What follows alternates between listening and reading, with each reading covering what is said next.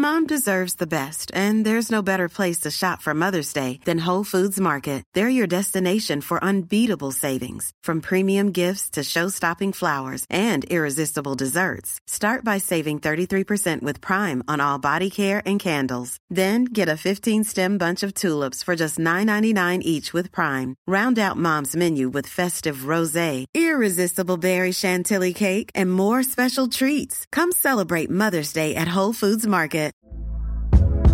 Hey there, it's Michelle Norris. I'm host of a podcast called Your Mama's Kitchen. When I travel, I'm usually looking for a way to find a taste of home when I'm not at home. And one of the things I love to do when I am at home is entertain. And Airbnb allows me to do that. When I was in California recently, I rented a house that had a great kitchen. And when we were sitting around the table, we were all thinking, we're in someone else's house. Someone could be in all of our homes as well. If you have a home, but you're not always at home, you have an Airbnb. Your home might be worth more than you think. Find out how much at airbnb.com/host. Ryan Reynolds here from Mint Mobile. With the price of just about everything going up during inflation, we thought we'd bring our prices down. So to help us, we brought in a reverse auctioneer, which is apparently a thing. Mint Mobile Unlimited Premium Wireless. How to get 30, 30, bit to get 30, bit to get 20, 20, 20, bit to get 20, 20, bit to get 15, 15, 15, 15, just $15 a month? Sold! Give it a try at mintmobile.com/switch. $45 up front for 3 months plus taxes and fees. Promo rate for new customers for limited time. Unlimited more than 40 gigabytes per month. Slows full terms at mintmobile.com.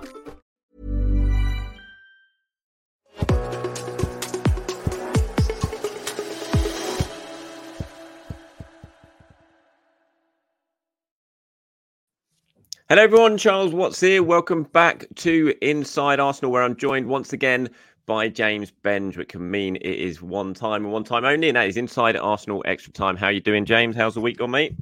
I'm very well, Charles. The week has been joyous. Champions League is back. I mean, not the Champions League I know that a lot of our viewers will care about, but we've got a chance to see some of the other contenders in action, and it looks like what we knew, didn't it? Man City is something special, but Copenhagen looked great. It's really exciting to know that Arsenal are back in Champions League knockout round, and that it might not be humiliating. Yeah, hopefully it's not going to be a 5-1 defeat, which was the last time. That was my first and only Champions League away game covering Arsenal with Bayern Munich 5-1. I was at the Standard then. I didn't do the away leg, but I did get to do the home game. I didn't know at the time, but I had a choice between the Bayern Champions League game or Lincoln in the FA Cup, which was the following day, the following sort of the weekend, the following game. I really pulled the short straw there by getting the home game, which I also remember as the first big Wenger out march from Highbury. The day that Arsene Wenger was compared to Robert Mugabe. I mean, I suspect if I go on Twitter now, I can find people saying the same things about Mikel Arteta, although the dictator's probably been updated. I do remember that, the Robert Mugabe one. Yeah, that was pretty wild. Yeah, 5-1, that was pretty miserable. I don't think it's going to be that this time around, and I can't wait. It's a bit annoying. We've got to wait a week to get into it. But it was kind of much of a muchness yesterday, wasn't it? Man City winning, Real Madrid winning. Although Madrid didn't have it all their own way, did they? They had to, could have easily gone the other way that game, judging by the sort of highlights that I saw of it. I watched most of the Man City game, and yeah, I mean that was as comfortable as you really get for Man City. So certainly no slip ups from them. Although it's a nice little reminder with that Edison pass that Arsenal aren't the only elite team capable of pretty much kicking the ball in their own net. No, I think as fans, you kind of feel like your team is the only team that does stuff like that. But it is, I mean, you see it pretty often, especially in the way goalkeepers have to play now. It does happen an awful lot. But brilliant finish that.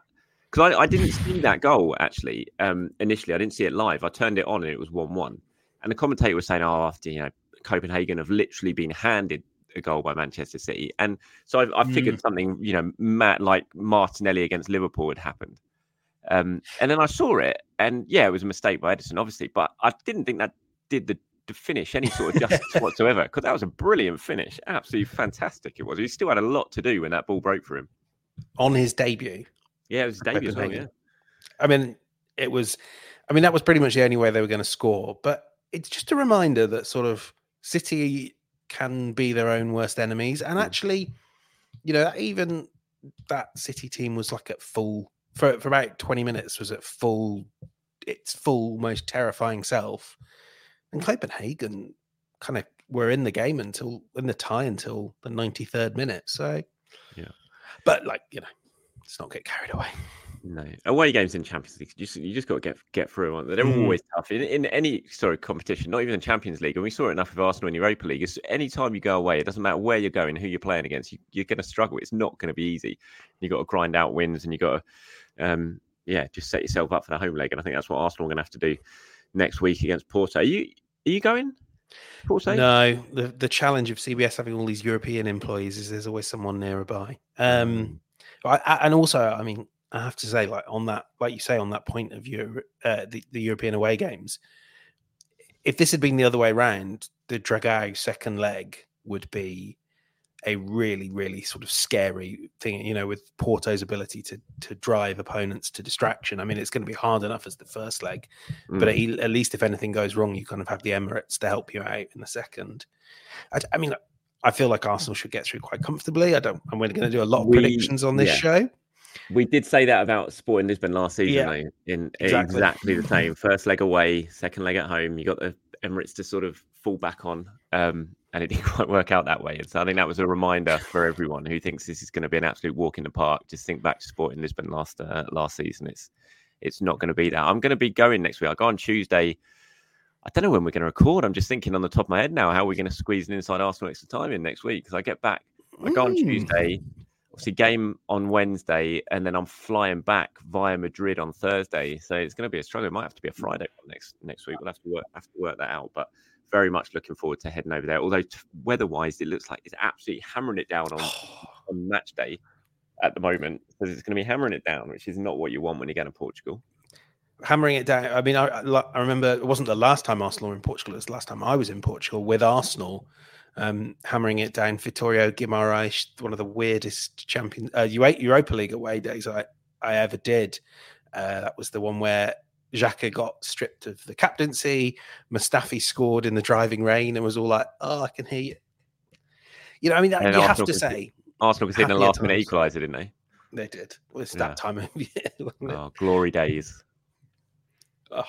There's a great piece in The Athletic, if you dig it out, Jack Lang's match report, which sort of lists all these things, that it's raining, that, Guimarães is not the most beautiful of thingy cities. It just ends with, and it's my birthday today. I didn't make that trip, but people still talk about how bad that trip was and how miserable it was in the game, and like one of the worst games we've seen. Yeah, hopefully it's going to be a lot more better, and I'm sure it will be. And I imagine the atmosphere. I'm really looking forward to it. Going there for, like you said, the drag out on a Champions League night and the knockout rounds. It should be quite the atmosphere. So really looking forward to that. Obviously got a game against Burnley before that, coming up on Saturday, isn't it? Yeah, it's Saturday 3:00. Yeah, long trip up to Turf Moor for that one. Before we move on to that, should we quickly just talk about Sunday, West Ham. We were both there for that one. It was it was quite a day. We got to say, I've said this before, a lot of West Ham fans are getting stick for leaving early. Do it. More fans need to leave grounds early, because I know you had a long journey back. I had to go from East London to South West. Beautiful. Smooth sailing, getting home all that way. I hardly saw a West Ham fan. It was wonderful. So, look, Burnley fans, who's next to the Emirates? Brentford fans, Newcastle fans. If you want to pop off early, be my guest. Oh, it was great. It was. What a game. It made me laugh when Declan Rice scored.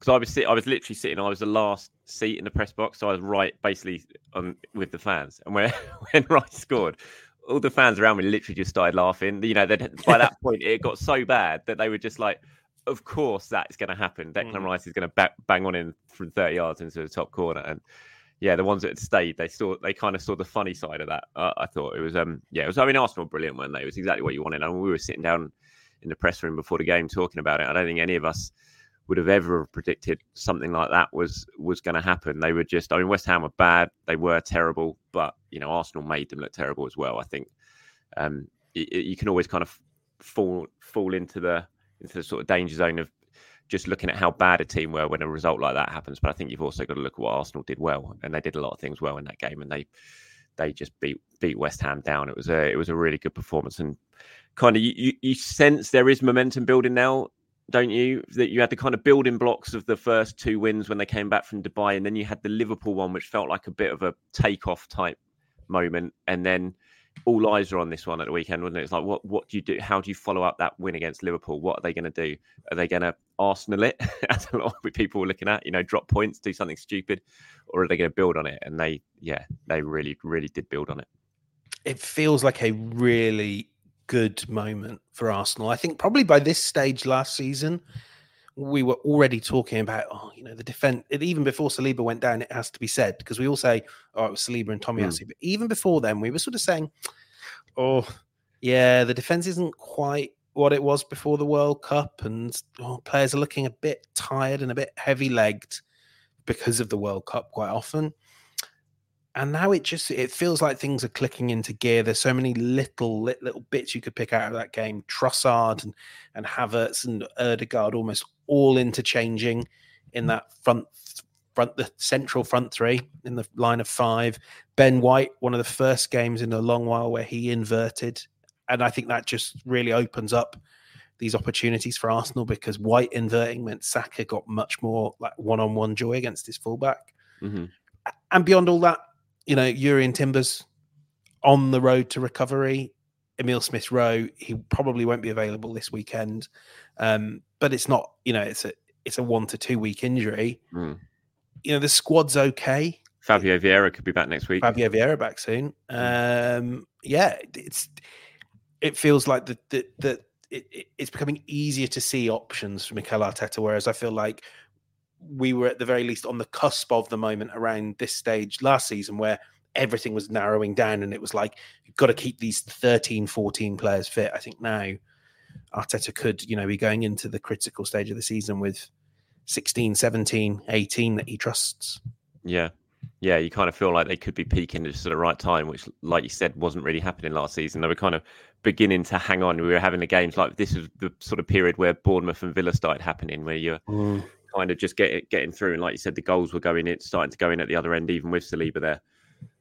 Interestingly, at this point, at 24 games, this stage last season, to what we're at now, 24 games this stage this season, Arsenal have scored more goals this season than they did by after 24 games last season. They've conceded less. They do have less points. They have 2 less points, I think, or maybe 4 less points than they did last season. But they've scored more, which is mad when you think of the problems Arsenal have had in attack so far this season. And when last season everyone said they were flying going forward, but they've conceded less as well.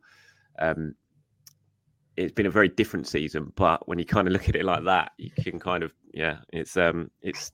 it's still on the same sort of trajectory as we saw. Can I give you my numbers, nerds? Just one quick one. Mm-hmm. Expected goal difference. I mean, and goal difference now as well. It's worth saying that 6-0 win massively boosted Arsenal's goal difference, and goal difference. They're all more predictive of future results at this stage of a season than points. But expected goal difference, I know you hate it, but I'm gonna. Some of our viewers might like it. Liverpool, obviously third if you rank them the Premier League by that, 22.98. So they've got an XG of 52, XG against of nearly 30, which we saw against Burnley. City, 23.7, 23.8 XG difference. Arsenal, 30.7. We all, when we come to do our predictions and talk about who we think is going to win the league, I think we all think it's City's to win. But right now, the advanced numbers say Arsenal are the best team in the league by a long way. I don't know if I fully agree with that, but I have to look at that and say have to make the case for why Arsenal aren't the best team in the league. Sterling, Haaland, and De Bruyne, but well, they're incredibly hard to play against, aren't they? I mean, they've conceded 2 shots on target in the last 2 games against Liverpool and West Ham, haven't they?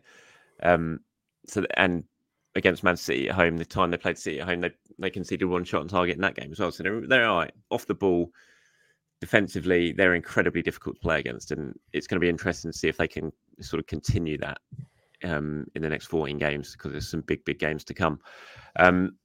We're going to do let me just bring the league table up now. This is what we're looking at. This is where we are so far this season. So we've got Liverpool top, 2 points clear of City, who have a game in hand. Arsenal and City level on 52 points. Goal difference. Look at that. Arsenal, since Dubai scored, 16 goals, conceded 2 in those 4 matches. I mean, they have absolutely just made that gap disappear goal difference wise, which could be absolutely huge come the end of the season. Are we taking Tottenham off that? Are we in definite 3-horse title race here? Yeah. We are. Okay. I think, Ange seems to quite like it when that happens. At home and Arsenal at home. And they've got all their players back. They've got the strongest squad they've had all season right now. I think it's doubtful, but is it too early? I mean, I'm going to do it because what we're going to talk about next, I'm just looking at 3 teams. But I feel like they need to be a couple of more points behind to totally write them off and out of it. But yeah, so that's the stage we're looking at now. What we're going to do now, we're going to predict Arsenal's results between now and the end of the season. We're going to come up with what sort of points target Arteta is going to want. I mean, he has actually said already, Arteta, I got the quote here. He said this was in December. He said, "Do I have a target? Yes. 96 to 100. I think you win the league. That is the cushion." I think he's absolutely bang on. I think if you get 96 to 100 points, you definitely win the league this season. I hate to break it to him. Exactly. Well, Manchester City now, if they win every single game between now and the end of the season, they get 97. Arsenal's max is 94 and Liverpool can get 96. So Arsenal can't even get the target anymore that Arteta wants, even if they win every single game between now and the end of the season. I disagree with him a bit, to be fair. I do. All season long, I think I've been saying 90 points wins you the title. I'm beginning to think maybe that might not be the case, just because I'm looking at City and what they're doing at the moment and thinking, But I'm still going to stick with that. I still think anything above 90 points is going to win you. Will probably win you the title, but it might be like 92. I don't know. So what we're going to do now, we're going to predict Arsenal's results between now and the end of the season. You don't like this, do you? Or no, I'm not. I hate it. This goes against every single superstitious bone I have in my body, and there's a lot of superstitious bones in my body. But we're going to go through and kind of say what we think Arsenal might well do between now and the end of the season. Which I'm doing as we record. Even though it was my idea. These are Arsenal's remaining fixtures now. So, Burnley, obviously the first one on Saturday, big game. If Arsenal win, that'll be 5 wins on the trot in the Premier League. You know, I would be saying victory, a win in this game. I mean, if you want to win the title, you've got to go and beat Burnley. You can't be dropping points against Burnley on Saturday. And I think Arsenal win this game. Are you agreeing? 100%. Well, 90%. Because I think Burnley have like a 10% chance. Look at that. Instead of going game to game, I mean, look at that period they've got coming up now. So it's Burnley away, Newcastle home, Sheffield United away, Brentford home, Chelsea home before the big game against Manchester City. Do Arsenal win all 5 of those games before Manchester City? Yes. Yeah, I've got them down. I've got them down for winning. So that would mean that Arsenal would have won, if they get to Man City, and that's right, if we're correct, that means Arsenal would have won 9 league games on the spin going into the Etihad. That's what you have to do to win the Premier League title, isn't it? I mean, we sort of forget that. I don't know if you could kind of block out a sort of selection of 9 games, but how many points did Arsenal drop before the World Cup in a period of 12? Didn't they do 9 wins, 2 draws and a defeat? They lost at Man United, didn't they? I don't know. Southampton and Leeds, they dropped points. Yeah, they drew at Southampton. No, they beat Leeds. They didn't drop points. It was Southampton. Oh, they did. Yes, that was it. Yeah, it was the draw. Points at Leeds. It was the winner. It was the loss at Man United and the draw at Southampton. Those are the only points they dropped before the World Cup. So, you know, that's it. I mean, that's a team then that can win 10 of 12. That team, improved, which I think this season's is, can definitely win a relatively favourable set of 9 games. Yeah, I mean, there's some tricky ones. Brentford are never easy. Chelsea, you don't know what you're going to get with Chelsea, really. And Newcastle, obviously difficult team to play against. We've already beaten Arsenal this season. But yeah, I think 5 wins from 5 is far from beyond the realms of possibility. Then that's exactly what Arsenal need to be targeting before that game against Manchester City. Any worries about Chelsea? Not really. I mean, Arsenal should, but they're a better team than Chelsea. They're miles better than Chelsea. But I mean, Chelsea got some really good players. They could easily turn up and win that game. You know, I mean, Chelsea against the Etihad this weekend, aren't they? And it's still a game, despite everything that Chelsea have gone through. It's still a game I'm looking at, thinking, "Oh, is there a chance there?" You know, my mind cast goes back to Anfield just about a week ago when they went up there, and I had the exact same feeling. And Liverpool played them off the park and smashed them. But there are signs. I don't know. There are a few signs that Chelsea are beginning to get it going a little bit. That they're not absolutely terrible. And like I said, they've got some good players. But I wouldn't. At home to Chelsea, Arsenal should be winning that game 100%. Especially the game before the Etihad. You've got to be winning. So I'm going 5 wins from 5 for that period. And you are as well. And then there's a fortnight to just throw up in your mouth every time you think about the trip to the God, Etihad. I didn't realise. Is that international break? Yeah. Oh God, so we're gonna have to be panicking before the Etihad about everyone being away on international duty. I didn't even clock that until now. Right. That's awful timing. Arsenal fans, you know what to do with whatever flight the 3 Gabriels get on to Brazil. You know what I mean, don't actually but don't do anything to stop that plane taking off. But if you do, make sure it does not take off. Like, no half measures. Don't do it or do it. I don't want any Gabriels in Brazil. So that's genuinely really worried me now. I'm thinking about that already. That who has Spain got? Who's Rodri going to be up against? I bet he's going to have an Arsenal player he's up against. Isn't this the start of the Nations League in Europe? So it's all hugely important games. Spain will be playing. Oh, brilliant! What? Why did you have to say that? Spain will be playing Brazil. They're not. They are on the 26th of March. You're kidding? Are they really? I swear to God, if any Brazilian Arsenal players are on the pitch at the same time as Rodri, I'm going to have to hide behind my sofa. I honestly thought you were joking when you said that. No. That's genuinely true? It's Spain versus Brazil. I'm now quite worried about who Declan Rice will be playing. Oh, England are playing Brazil just beforehand as well. So what Declan could do is sort of run around, just a few niggly injuries on all his teammates that will sideline them for about 3 days. Well, hopefully Richarlison will start that game for Brazil anyway against Spain. Yeah, and, I've always liked him.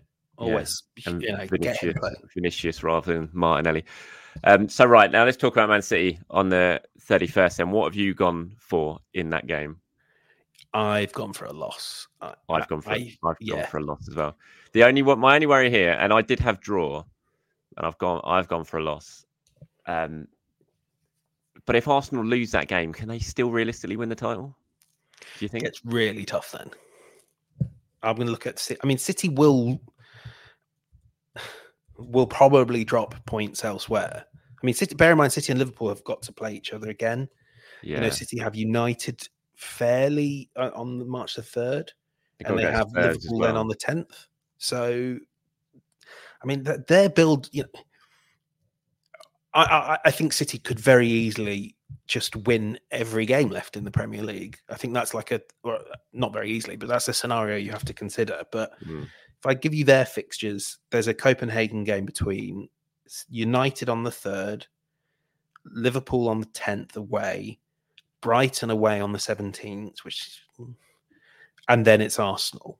You can absolutely tell me that City get 4 points from that, and I wouldn't doubt you at all.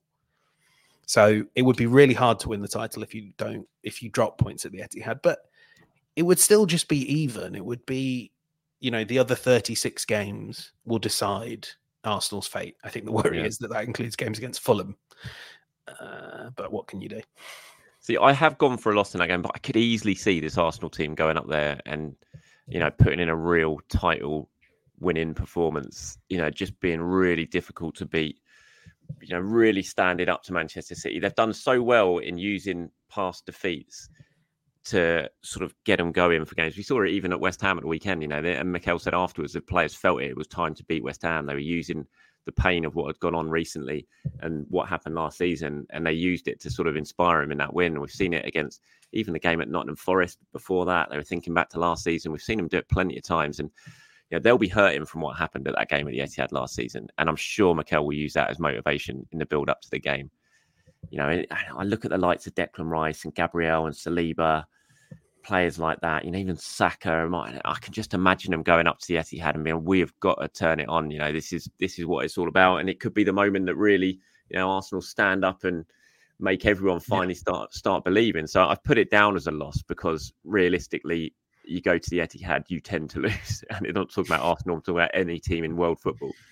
But having said that, I feel far more confident with this Arsenal team that they could go there and get a result and show that they're good enough to get a result as well. So, yeah. If you're Mikel Arteta, are you tempted at any stage to just think about it in view, like to almost take the big picture and think, we'll play for 0-0 here if we have to? I don't know. I mean, that's so far off, isn't it? There's so many specifics you could go through. But, I mean, if you gave him 0-0 now, I bet he would take it. Oh, absolutely. You offer anyone a draw there, they would take it.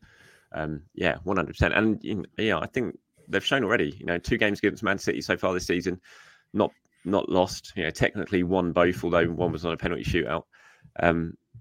And so they won't be scared going up against City, I don't think. But, after that, it's Luton at home. You think that's a home banker, 3 points. You would hope. I've actually gone for a draw at Brighton in my predictions. I think Arsenal have worked Brighton out. You think? I think they really got them. I initially had it as a draw, but I don't think Brighton are what they were, much like Moises Caicedo. But I think that game is one of the 3 or 4 where the title challenge pivots. Mm-hmm. But I think Arsenal are very good at just sort of refusing to press Brighton if they don't need to, and when they do press, they press really well in the home game. And I just don't think Brighton are quite the force they were. But Falmer's not an easy place to go, either to travel there or to win. No. See, I've gone to draw there, and then I've gone to win every single game apart from I've gone to draw at Spurs as well. Right. I did go for a draw at Spurs. I had one more game that I think Arsenal might draw, subject to an awful lot of things, including the outcome of an appeal to the Premier League. I think Everton might still be fighting for survival on the final day. And I think they might get a point if they need it. On the final day? Do you need to get the door? Nah, I'll be fine. They'll leave it. If Arsenal need something for the final day and they draw at home to Everton, then they don't deserve to win the title. Absolutely don't deserve to win the title. And the way I've worked it out means that the fight, it could be decided on the final day. Certainly the 90-point target could. This will probably get clipped up and come back to haunt me. But if Arsenal need to win the title on the final day of the season, they are not dropping points against Everton. I'm absolutely convinced. So the way I've done it then with those, I've basically gone win every single game apart from Man City, which I've gone a loss at the Etihad, and then I've gone a draw at Brighton and a draw at Spurs. And that gives Arsenal 87 points. I've done the same thing as you and got 88 points. Have I done something wrong there? Oh, maybe I have. My maths is terrible. I've got 2 draws and a loss. Yeah, I've gone 2 draws and a loss, haven't I? How many? So that's 13 wins is 30. 13 wins is 39. What am I doing here? 13 wins is 39. Live maths here. Then 13 wins, is it? Wait a minute. No, it's not. It's 11 wins is 33. And then 2 draws we've each got makes 35 plus 52 makes 87. Yeah. You're right. Yeah. I was right. Yes. Sorry. I was right. There you go. This is great audio. I can't believe I've just been proven to be cleverer than you on a live recording. It's fantastic. Might have to hand back one of my master's degrees. 87 points I've gone for, and you've gone for, in 2 different ways. Would that be enough to win the title? No. But it does sort of show, doesn't it, that if you win at City, then not only do you get to 90, but you make City's path to 90 quite hard.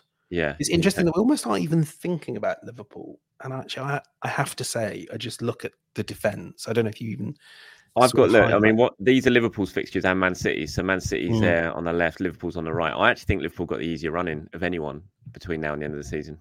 I just think they're not as good.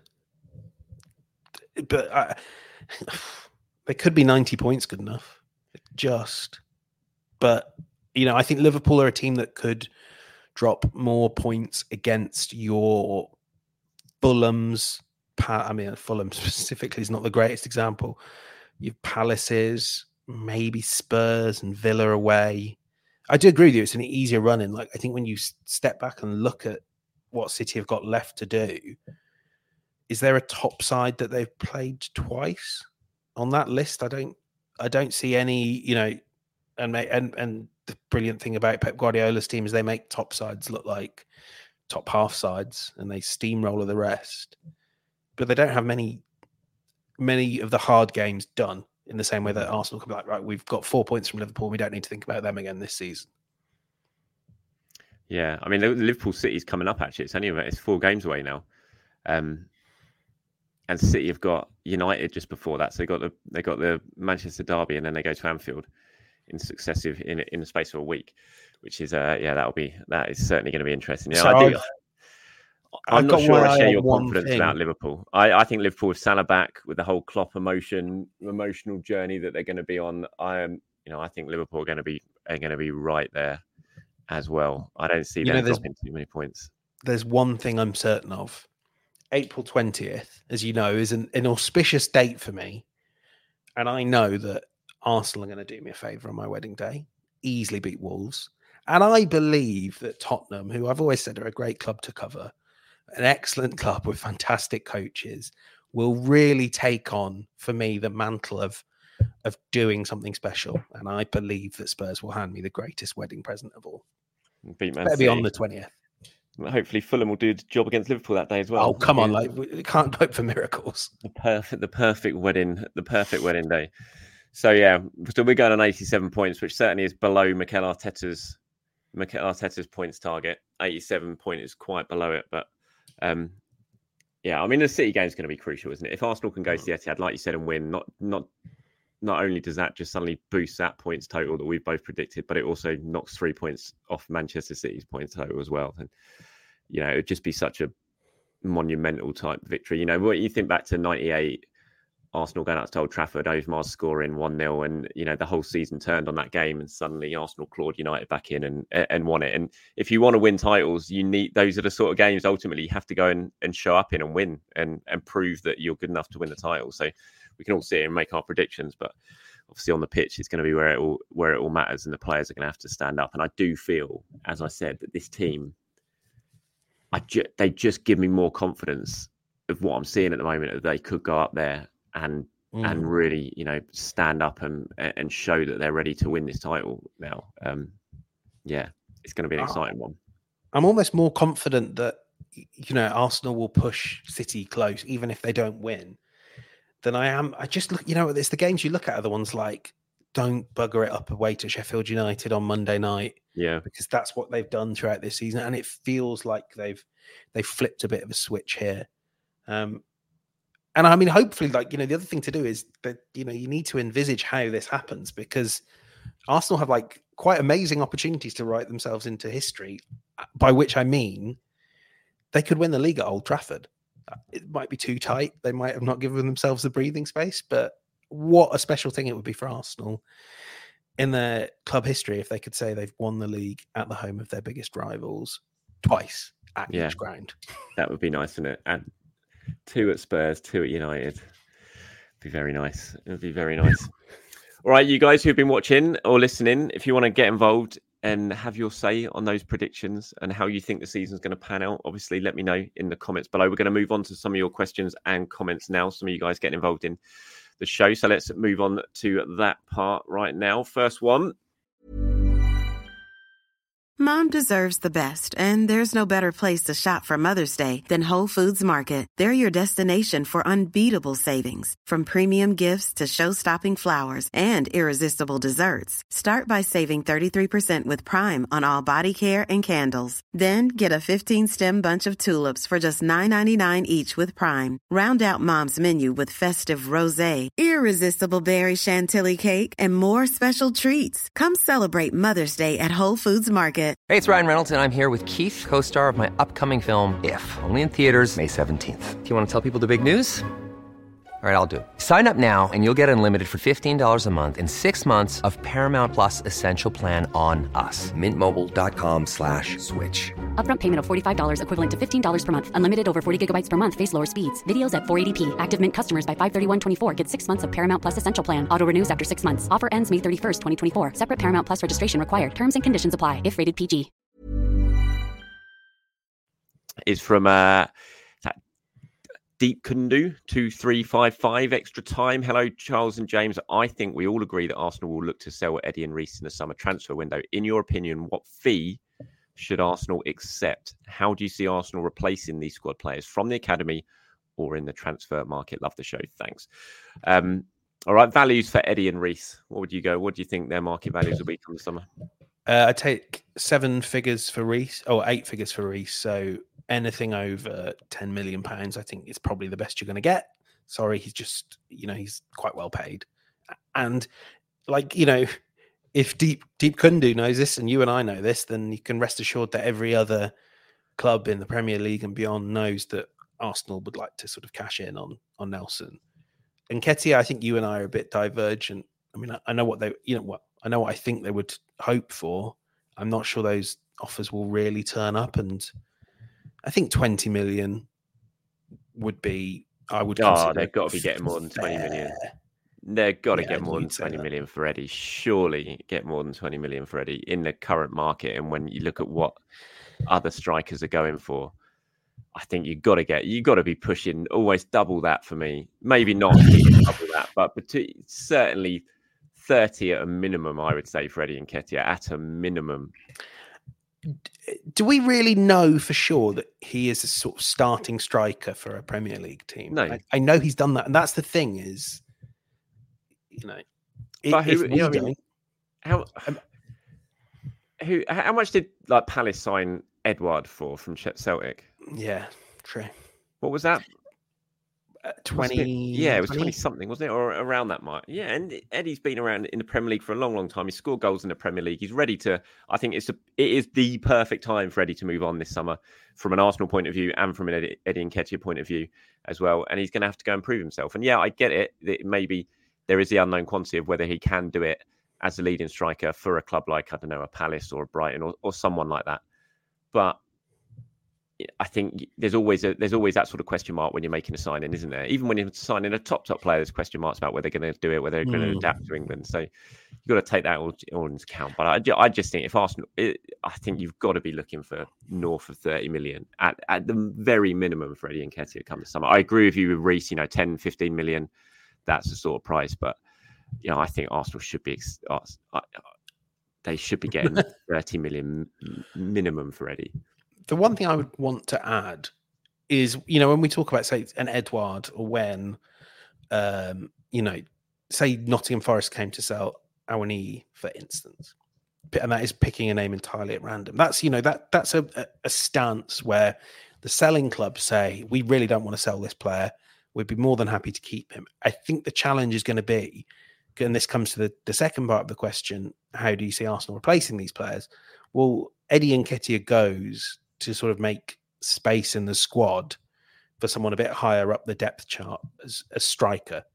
And so the world and his wife know that Arsenal don't have space for Nketiah, really, and that they're kind of going to need to move him out. So you just don't get as competitive offers when everyone knows you want to sell versus when everyone sort of knows you would keep this player happily and play along with them. So that's why I think there will be a lot of outrage about Nketiah, and I will be there going, I was right. Yeah. How much? What was Balogun in the end? 30, pushing 35 with add-ons, wasn't it? And that's the thing that makes me sort of question myself, because they got a lot of money for Balogun, and I think Nketiah is better than Balogun. Yeah, well, and he's proven it in the Premier League. Balogun had never scored in the Premier League. Nketiah certainly has. So I'm sticking with my 30 million minimum, but we shall see come the summer. In terms of how they're going to replace him, when you replace Eddie, it's not a case of replacing Eddie, is it? It's signing a top striker to compete with Gabriel Jesus, isn't it? And then you sort of, you're almost replacing Eddie Nketiah with Gabriel Jesus, aren't you? That's how you replace him. In terms of Reece, no, I think you go out and sign it's not an academy player who replaces Reece. Again, I think that's where an area in the squad where you've really got to upgrade and make the squad better. And you go out and you sign a Pedro Neto or someone of that ilk. That's how I see you replacing those two players, because that's where Arsenal have to. If you're going to close the gap on Man City, if you're really going to challenge Man City, that's where you close the gap, isn't it? It's when you can turn to your bench and you can bring off a Grealish and put on a Bernardo Silva or something like that. And that's what Arsenal can't do. And so I think that's what they need to do, is to improve that bench so you can just have 17, 18 players, which you can just pick and choose, mix and match by the game. And that's what they need to do to close the gap. So, I'm absolutely in the transfer market for me. Yeah.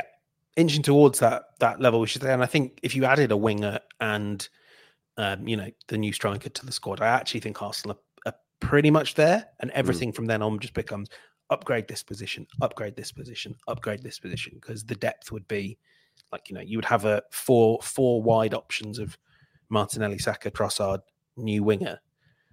Like, that's absolutely fine. That's more than City have. Yeah, and also you can add Gabriel Jesus into that. If you sign a new striker as well, you can add Gabriel Jesus into the mix of a wide option as well. So yeah, I agree. Right, KPAFC says, for Inside Arsenal Extra Times, Charles and James, I love your content and the podcast. The tone and the banter of both of you being level-headed guys. Top banter. Now we're nearing a few weeks where, fingers crossed, no new injuries. How should Mikel go about our 11s game to game? Would you rather play the same team with minimal changes to a few positions, or picking a team based on how to manipulate opponents' weaknesses, e.g. Havertz 9, Vieira 10, or Timber and Zinni right back, left back in home games against low block, maybe even Partey starting and Rice getting a rest on the bench of Odegaard and ESI in front? Essentially, I believe when fully fit, we have such quality players with such different and unique profiles that we can really help us gain an advantage against most opposition. So how should Mikel approach it? It's tough. I think, as he said there, if you get some of the players back and you get Partey back and you get Timber back and you can suddenly, and Vieira as well, and you can suddenly become a lot more unpredictable in terms of how you're going to play and how you're going to set up. I think that's definitely going to boost Arsenal. I still think, though, with Mikel, he will sort of veer towards his tried and tested best team come most of the games, the kind of team that we know about. But he does have the option now of doing. I really liked the fact when that team came out against West Ham, when we saw the team, actually it was before, when we started to get word of what the team was before it got announced, I was like, oh no, he's playing Trossard as the left 8. And it really worried me. And then suddenly it dawned on me, it's like, oh no, hold on. It's going to be Havertz is playing there and Trossard's going to be as 9. And I was like, that's really good. I'm really happy with that. And that's what I want to see a little bit more from Mikel over these next few games, is you can do that. You can change, one time you can have Trossard there. You can have Havertz there. You can, you could play Jesus out wide if needs be when he's back fit, and keep Trossard as a 9 at times, because I love Trossard in that position.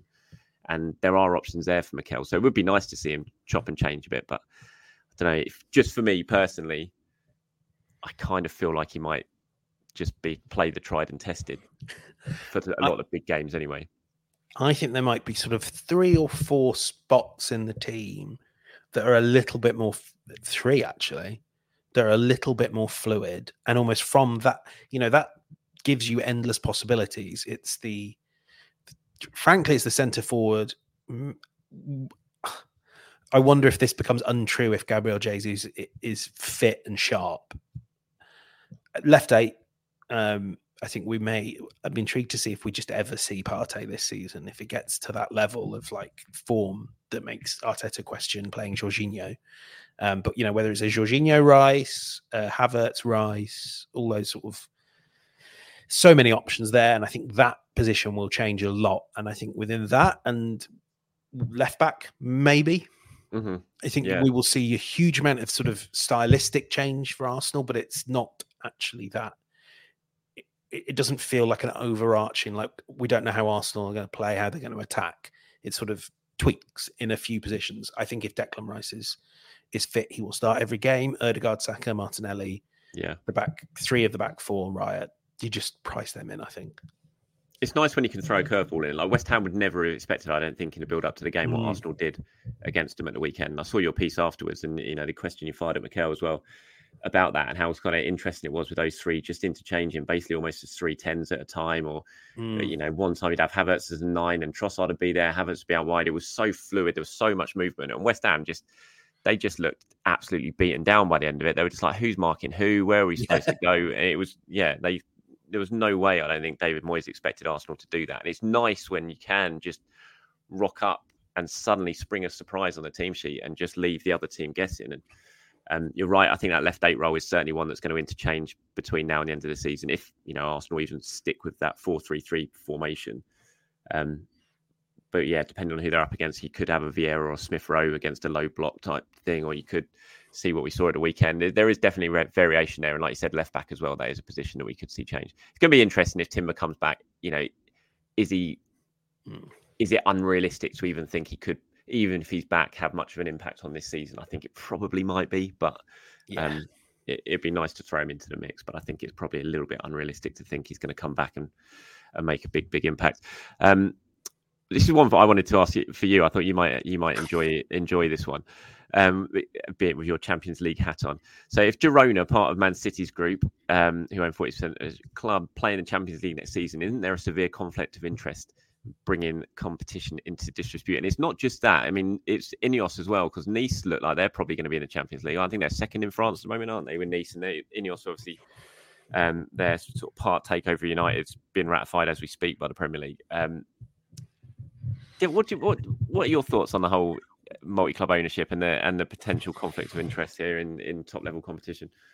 It's rubbish. It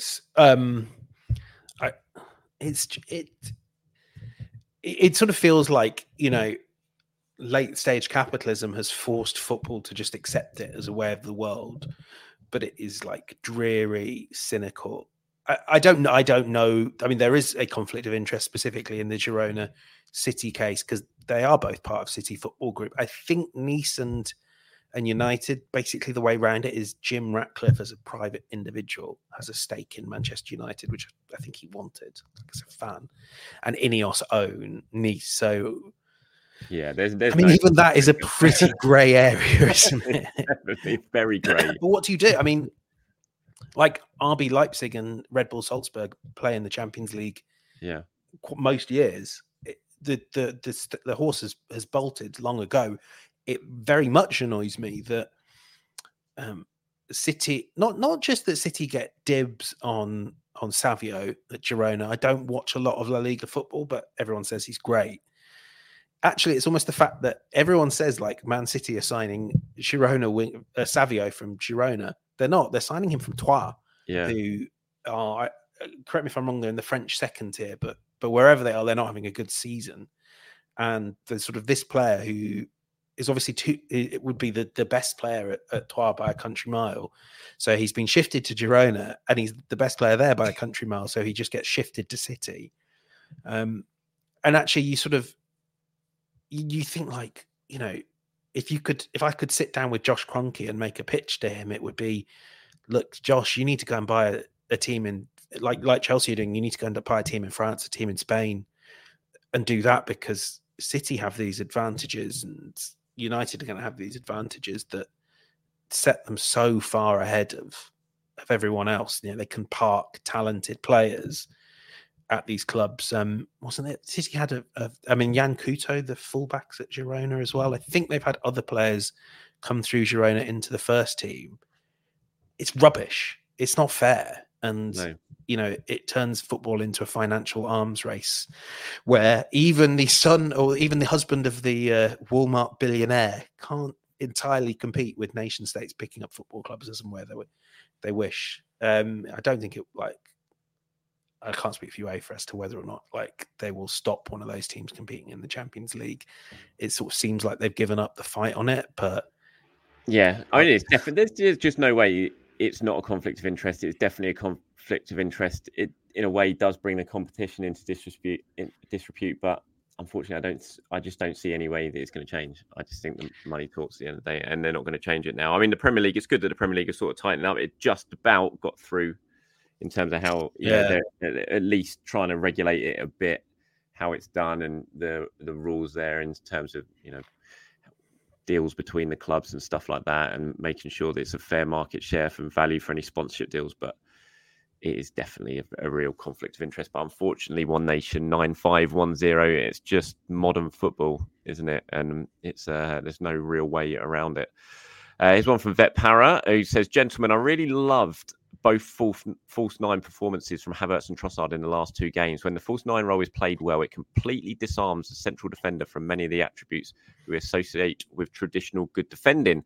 I can't help but feel this could be the inverted fullback moment for forwards who aren't absolutely prolific, like Nketiah. Also, I think it would help both Havertz and Trossard's goal output when they start thinking themselves in forwards." Yeah, I mean, I really like the false nine. I think it works very well. I don't really see Nketiah as a false nine, though, I have to say. He's not someone I have in my mind as a false nine, but I do really like the position when it works, and it works well. Sometimes when you try it and it doesn't work, you're left scratching your head. I think back to who did a lot of Gabriel Jesus games. He's a false nine. Did Arteta play Emil Smith-Rowe as a false nine? Yeah. At Man City away. Was that? Did he do that? I remember him playing it at Villarreal. Villarreal, that was it. He did it at Villarreal. He played Willian as a false nine at Man City away. Do you remember? Straight after COVID, I think that was the first game after COVID. Willian was a false player. And there's games when it really doesn't work. But I do like it. And like Vet Paris said, I think the last two performances from Havertz against Liverpool and Trossard in particular, who I just think is fantastic in that role, false nine. I love him there. I think it's my favourite position for him. I think he plays his best football in that position for Arsenal. And I think Arsenal play really well when he plays there as well. I think Martinelli and Saka really come alive when he plays there. And I think it is a position that is definitely going to be, well, it already is a huge part of the modern game.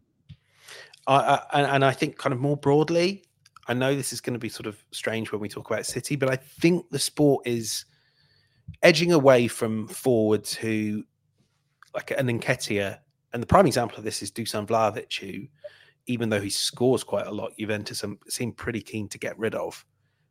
It's players that just score, like Nketiah. I know he works hard on the other aspects, but he is really, really good at poaching out, sniffing out shots in the box and nothing else. And I think for a lot of teams, they conclude they can't carry that unless what you're giving is Erling Haaland numbers.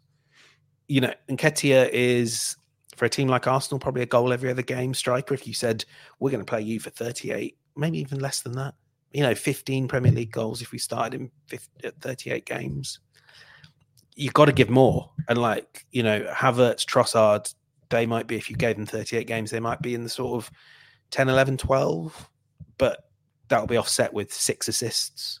And I think that's where Arteta's kind of always viewed this role, because Jesus was a false nine. I think Jesus tends to drift more wide than what Havertz and Trossard have been very good at moving into the centre to give Arsenal a bit more control there. And I think that's so effective when you then still got Martinelli and Saka attacking on the wings. It really intrigues me then with what we're looking for the next Arsenal centre forward. I mean, an Osimhen, who we know they look at, I think the question there is the output here like Haaland, Kane? Well, not is it Haaland level output? That's fine. We can rejig our team around that. If it's not, he's got to do other things. He does do other things, but Osimhen doesn't. Nothing that I've seen of Osimhen, and I think Osimhen looks really good. I think he's a good player, but nothing I've seen of Osimhen suggests he's going to come in and it's going to be Erling Haaland numbers at Arsenal at all. And the same for someone like Ivan Toney, if it's Ivan Toney, and we don't know who it's going to be, but you can't think that the next Arsenal striker signing is going to deliver Haaland numbers, because I think there's only one player on this planet who delivers those sort of numbers. Unfortunately, that is Haaland. It like you, I'm intrigued. I think it's really interesting what they're going to do when it comes to signing a striker. Will it be one of the names that is consistently mentioned, i.e. Toney, Osimhen? Will they go down a completely different route? and just try something. And yeah, I'm really interested to see what they're going to do. They've kept their cards so close to their chest on this one. I think there was a frustration when, I'd heard sort of Rice stuff burbling for a lot of that season, and I know that's quite soon after January, the guys at the Athletic broke it. Or was it Gary Jacob? But a few people broke it, and it was sort of like, they couldn't deny it, and it all made too much sense. And he was the obvious guy to go and get. But I think there's not that Rice sort of signing out there for striker, but Arsenal, I think, are really conscious of they don't want another Rice situation where at this stage of the season everyone knows who they want to go out and get at centre forward in the summer, and everyone starts doing their due diligence, and Man City go, oh yeah, we could have him too. Yeah, and it's just one of those ones that you get when you sign a striker. I mean, it's the same in any sort of signing, isn't it? But you've got to try and get it right. And obviously you want to get every transfer right. But when you spend big money on a striker, it's so important that it works, isn't it? It is absolutely essential that it works. And yeah, it's going to be a huge summer for Arsenal in terms of what they do and how they improve their squad. Kenji, is that Kengis? I think it is. Says extra time. How come do you think Arteta decided not to invert Ben White earlier? With Tierney there, it could have been an option that would have allowed him to continue on as a normal fullback. Of course, Ben White definitely played much more of an inverted role at the weekend. I mean, it's something he could have always done. Ben White is such a good player, technically so gifted, such a clever player as well. He could easily have played that role, but I can't really answer why he hasn't done it earlier. I think just because basically Zinchenko's been there, and if you're going to invert one of your fullbacks, it's going to be Zinchenko, really. And Ben White is very, very good at getting on the overlap and doing what he did last season with Bukayo Saka. I thought Ben White was excellent against West Ham, by the way. I think it was really, really good. Yeah, I mean, do you think there's any reason why he's not really used that option much earlier than he has now? I had a theory. Thomas Partey really likes being on the right side of midfield. And actually, I don't think... I think Declan Rice probably is a little more sort of like gravitates to the left. He often played like sort of on the left of a double pivot for West Ham when he was in midfield. I mean, that's a sort of a theory. I don't know if that's true. I might sort of dig around and find out if I can confirm that. But yeah, and maybe it's also just like Kieran Tierney wasn't great at inverting. Jakub Kiwior just looked like a centre-back playing left-back, playing an exceptionally complicated version of being a left-back. It just looked like it was beyond him. That's not criticism. Just didn't look like what Kiwior could do. And I should also say, I thought he was great on the left side of the back three as well. I thought with what little he had to do, he did it well. Yeah, I thought he played well. I thought the first 15 minutes they targeted him a little bit, and I was thinking, how's he going to stand up to this? But then I thought he did really well after that. I think you might be right. I think the Partey thing might be quite an interesting one actually. Last season, with Partey playing the way he does, more on that right hand side as well, it would have kind of blocked the space for White to tuck in and invert next to him as well. So maybe that might be more of that could well be a reason. Did you see Tierney's interview with Sid Lowe in The Guardian today? Really, really good. If you haven't seen it, I tweeted it out. I retweeted Sid's thing. It's really good. He talks a lot, and he talks about the inverted role and how he really struggled with it, and how he tried and kept trying to do it, but it just, it was just so alien to him. And he said when he was talking to clubs where he could go to, he said the first thing he said to him was, "What are your plans for left back? What do you want me to do?" And he said he was so delighted when Sociedad basically said, "We wanted you to be a left back, a natural left back." So he was like, "Great, I'll do that." But yeah, it's really interesting. It's a really good interview actually. Go and have a read of it. It's well worth your time. I'm fascinated as to what makes it so hard, because someone like Kieran Tierney, I don't know what skill it is that he doesn't have. And I mean, bear in mind, he's played a bit of centre back in the left side of a back three, and he's got very good technical skills. He's quick enough that actually, a lot of the moments where there's a quick turnover and he needs to get back, you would think that he wouldn't struggle with that. But I mean, he's so not the only player in the sport that struggles with this. But it's just, I don't know. If you're a left back like Tierney though, and you've done that your whole life, and then you're suddenly asked to come into the really closed, hectic, busy spaces in the middle, where real sort of high technical play as well. When you got to move the ball quickly, touch has got to be perfect. I can see why it's a bit of a struggle, and and why you don't really fancy doing it long term. So I can kind of see it, but yeah, I think he definitely is much more comfortable doing what he's been doing at Sociedad. Hopefully, he should be back for next week's second leg, by judging by that interview as well. He's still out with that injury at the moment. Right, last one here I wanted to bring up from Mark, who said he was talking about the West Ham game, prompted by some of the West Ham fans booing Declan Rice at the weekend. I wanted to ask what you think about football fans booing and worse players returning to their old club. I may be in the minority. I think you probably are here, Mark, but I find it really mean-spirited. Firstly, these are often players who have given a lot to the club and whose sale may have generated important funds. Secondly, at the end of the day, players are professionals earning their living as footballers. Imagine as journalists, a rival publication, media house offer you 2 to 3 times your current salary to do the same job and possibly in a nice location. What would you do? Or anyone else do? I know you are going to raise RVP, but the guy left and won the Premier League towards the end of his career, so it made perfect sense for him. Well, as I say, I know I might be in a minority by being so understanding.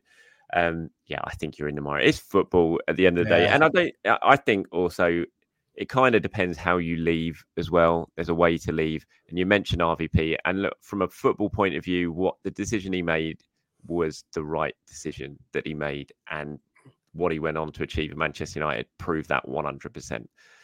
But that still doesn't, in my mind, excuse the way he left the club and the way he went about it. And yeah, I think fans are well within their rights to boo him for that, and anyone else as well. It is football, it is pantomime stuff, as long as it doesn't go over the top. And we've seen sometimes, Adebayor, for example, that was pretty brutal. But I think there's lots of it. And even at West Ham, to be fair, when he went off, everyone who was still in that stadium applauded him. And I think it was definitely with Rice, it was more of a sort of pantomime booing type thing. Yeah. It wasn't hostile, even when they were booing him. It wasn't like, again, an Adebayor type thing, or even an RVP when he came back for the first time, or an Ashley Cole, for example. Again, and it's all about how you leave your club at that point, isn't it? And Cole was a prime example, getting tapped, busted, getting a private meeting with Jose Mourinho and stuff while he was still an Arsenal player and all that. So it all depends. But the Rice one was definitely, it wasn't hostile. It was definitely more pantomime. And he did get a lot of applause as well when he went off the pitch. Yeah. What are your thoughts? Completely agree with you. I think it's quite rare that football fans aren't reasonably fair-minded about it. Like, you could make the case that Thierry Henry broke a lot of Arsenal fans' hearts by not seeing out the remainder of his prime at Arsenal, but he left through the front door. He'd given years of great service, and I think there was a lot of respect for him. And of course, he came back and made everyone's heart sing again. But I think it's always going to be on a sort of case by case basis, and I'd have had no sympathy with any Arsenal fan that booed Henry. I don't remember if he ever played against us as a Barcelona player. Must have. No, he didn't. No. But I can guarantee you he would have got rapturous applause because he gave everything, and he gave more than he needed to. Someone like Van Persie, frankly, like a lot of his time at Arsenal was Arsenal helping him deal with his fitness issues. Exactly. A couple of good seasons, and even in the correct me if I'm wrong, even in the summer before he left, there was all sorts of talk about him potentially going. And most football fans are smart enough. I think with Rice, it's going to ease. And even the chants are all like, you should have signed for a big club. None of them are sort of, you go to any Tottenham game. It doesn't have to be Tottenham against Arsenal, and hear the very nasty things they have to say about Sol Campbell. And I know why that transfer hurts, but get over it. It's nothing like that. And the Rice stuff, I think it's already pretty much healed. They just need to give him a bit of stick. I'll be interested next time Arsenal go there if he even gets booed, to be honest. I think he might get a little bit, but I don't think he'll be anywhere near as much as we've seen in the League Cup game and the League game this season. I think that was kind of even the way it ended as well with him scoring that goal and then going off. It kind of felt like okay, we've all moved on now. That's it. Yeah. We'll go on. And like I said, there was no real hostility there. There's been. And it all depends how you leave the club. I think, and the reasons for leaving as well. He left on a high. Declan Rice had just won the Europe, the whatever that trophy's called, Conference League for West Ham. Lifted the trophy. They understand it. I think the annoying thing was he went to Arsenal. They obviously would have much preferred, like most people do, just go to Man City, which is a club that everyone kind of just thinks of as irrelevant. If you see what I mean, just because it's City and it's. well away from everyone else in London, a team that are expected to win, of unlimited money. You can kind of understand him going there, but for West Ham fans, it's probably annoying seeing him go to Arsenal, stay in London, and go to Arsenal. But it's no more than that. 15 years time, he can go to the London Stadium with Sky Sports or whatever, and he'll just get mobbed. Yeah. If Ashley Cole, I think Ashley Cole has, and that one is inching towards like, yeah, fine, you're here, you were all right, okay. But I mean, it's needed Ashley Cole to be retired for about, kind of an irrelevant player for about 10 years. Yeah. I think it will need even longer for RVP before he can come back to the an Adebayo. But yeah, oh, good, never. Yeah. Cool. All right, mate. Look, we're over the hour mark. I think that's a good time to wrap things up. Cheers once again. What are your plans for the weekend? I take it you're not coming up to Burnley, are you? With me? Are you driving or getting the train? I'm driving. Yeah, I hate the trains. I can't deal with trains, mate. I always drive. I much prefer it. Just jump in the car afterwards, whack the radio on, hopefully listen to Chelsea beat Man City on the way back, not have to deal with trains delayed and everything like that. I always drive. So yeah, looking forward to that. Thinking Brentford, Liverpool for me, which is Liverpool got Brentford. Oh, that's interesting. Thomas Frank job audition, maybe. Your mate, Xavi's going to be heading there, isn't he? Oh God, I hope not. I think he is. I'd be very surprised if he's not. All right, everyone, thank you very much for joining us once again, whether you've been watching or you've been listening. Appreciate your time. I'll be back tomorrow. Well, actually, no, I won't. You'll be back on Friday. I've done it again. I did this last time. I forgot to put the disclaimer. This is probably going to go out on Thursday evening. So again, if you're still watching, listening now, and something big has happened that we haven't spoken about, that's why.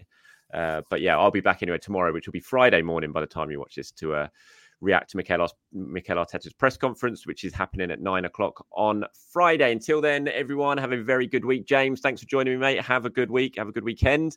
And I'll catch up with you very, very soon. See you soon. Bye-bye.